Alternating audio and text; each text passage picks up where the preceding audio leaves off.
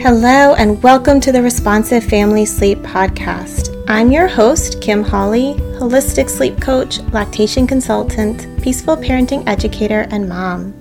If you've ever felt overwhelmed by all the conflicting sleep info, frustrated with sleep information that just plain felt wrong, or searched desperately for a truly gentle and responsive sleep approach, then you are in the right place.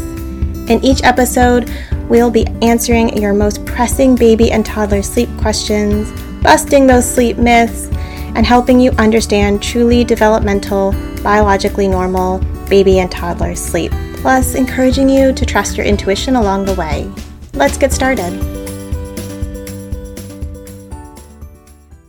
Hello and welcome back. Today we are talking about the pervasive sleep myth of putting your baby down drowsy but awake. Right? Is this something you need to do, you need to worry about, you need to stress over? And if it's not, which it's not, what do we need to think about instead when it comes to how we support our littles to sleep? Now, drowsy but awake is just a fancy term for putting your baby down awake in their sleep space and them being able to drift off to sleep happily and contentedly without your support. If that sounds unrealistic to you, if you're literally laughing at me right now or like, WTF, there's no way, you are in very good company, right? Because most babies will not do this. It's not where most babies are at. Yet, this idea that drowsy but awake or falling asleep independently is what healthy sleep is, right? That's what it means to work towards healthy sleep habits. That is so pervasive that they're essentially like the same thing. I get a lot of parents who reach out to me and they're like, hey, Kim, I know I need to get my baby down drowsy but awake. I can't do it. I can't get them to fall asleep independently. I really want to work on healthy sleep habits. And we have to take several steps back and be like, okay. Why do you want them to go down drowsy but awake? What is going on here? Like, is there something unsustainable about how they're falling asleep? What's the motivation behind them falling asleep independently? What are you hoping that will achieve? Or is this something you just feel like you should be working on rather than something you actually want to work on? Because the answer to those questions, of course, make a big difference on what you do. So most babies, right, they are not going to go down drowsy but awake. They're going to cry, right? You put them down. They're either going to, maybe they'll kick around, be contented for a bit, or maybe they scream bloody murder the second you try to put them down, right? This is not a natural thing for babies to do, especially young babies, but even many older babies. Now, some will, right? I know there's always a person who goes, oh, but my baby does that. Is that a problem? No, of course it's not a problem, right? If your baby does go down happily, drowsy but awake, you're able to set them down when they're sleepy and calm, and then they drift off to sleep. That's wonderful. That is totally responsive because you're doing what your baby's showing you they're capable of and what they need. The problem here is expecting that all babies can do that, because that's definitely the minority of babies who can. Right? Babies that fall asleep easily independently are the exception, not the rule. And yet we treat drowsy but awake as though it should be the rule, right? As though all babies should be able to do this as fast as possible. It's problematic because that's not where most babies are at, but also because it causes a lot of guilt and stress and shame in parents and a lot of frustration that they just can't do it. And they spend a lot of energy trying to do it and it's not working. And so then they feel badly and that they're failing or they're not setting themselves up for healthy sleep, or they're, hurting their baby in some way. And it's like, this is a completely made up cultural ideal, right? There is literally nothing in baby biology that says, oh man, a baby that falls asleep independently is better off when it comes to sleep.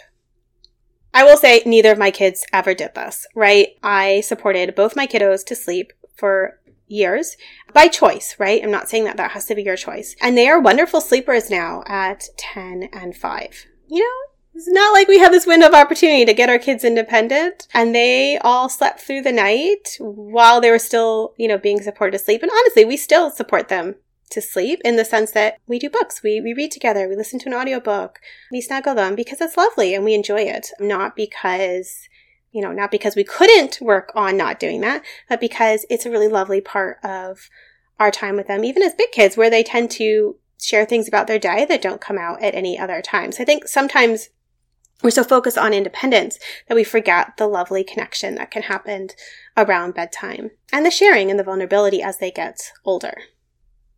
So, drowsy but awake is a made-up cultural view, right? It's not actually anything to do with healthy sleep. And when we look at biology, supporting babies in the way that works best for them, and also, taking your own needs into account, of course, that's much more biologically normal because babies are hardwired to be close to us. They are hardwired to need that touch and connection and support in order to feel safe and secure enough to sleep. We are carry mammals. That is the kind of mammal that we are, and that means that our babies are born and they expect close, continuous contact, gradually over years moving to more independence. And so if we're strictly thinking about this from a biological standpoint, babies are meant to sleep near us and they're meant to have that support because that's the only way they're going to, feel that safety and security. Now, obviously, some babies don't need that as much as others. I'm not saying that all babies need the same things, but from an evolutionary biology standpoint, we are carry mammals. We are actually communal sleepers, and, independent sleep in and of itself is more of a cultural belief than anything to do with human biology.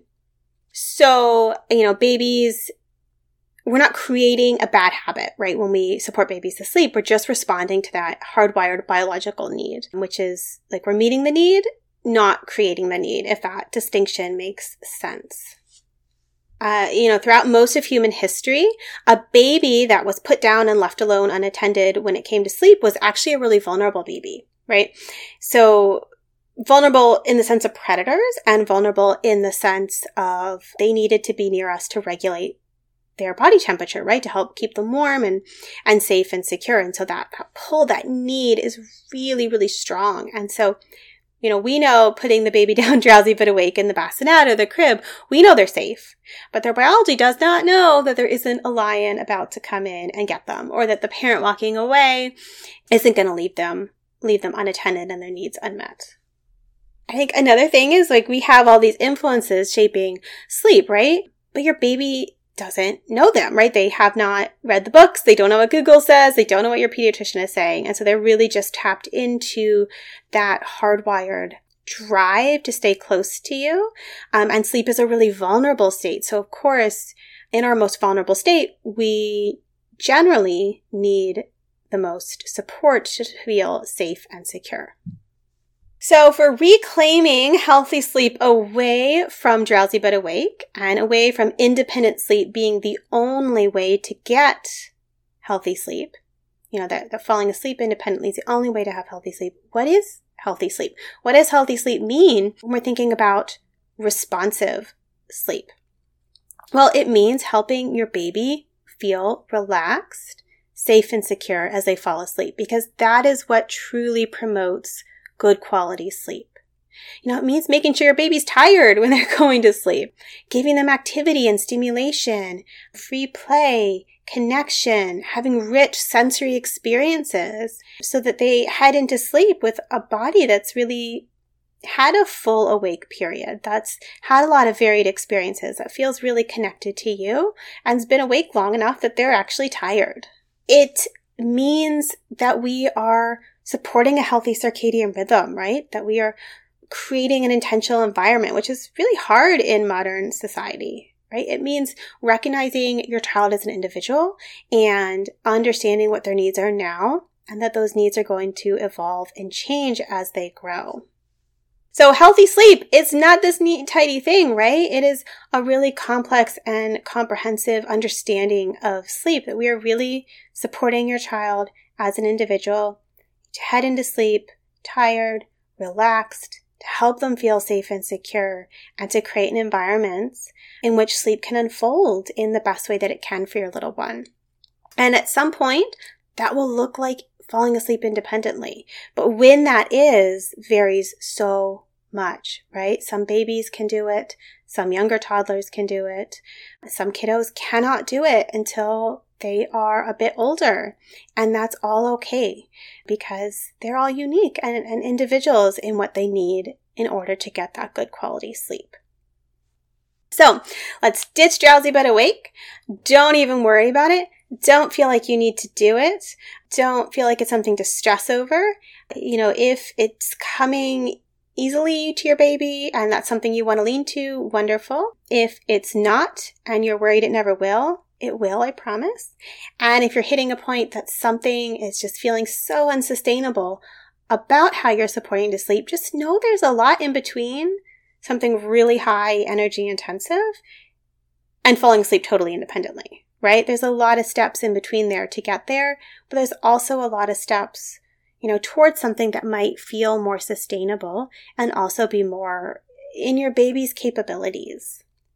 So I hope we can set this myth aside, throw it out, stop worrying about it, and really lean into what's working for your family right now in this moment and trust that it will evolve over time.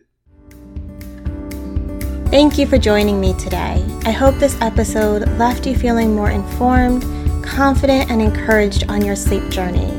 And just a reminder before you go that nothing in this episode is individualized to your specific sleep situation, nor is it to be taken as medical advice.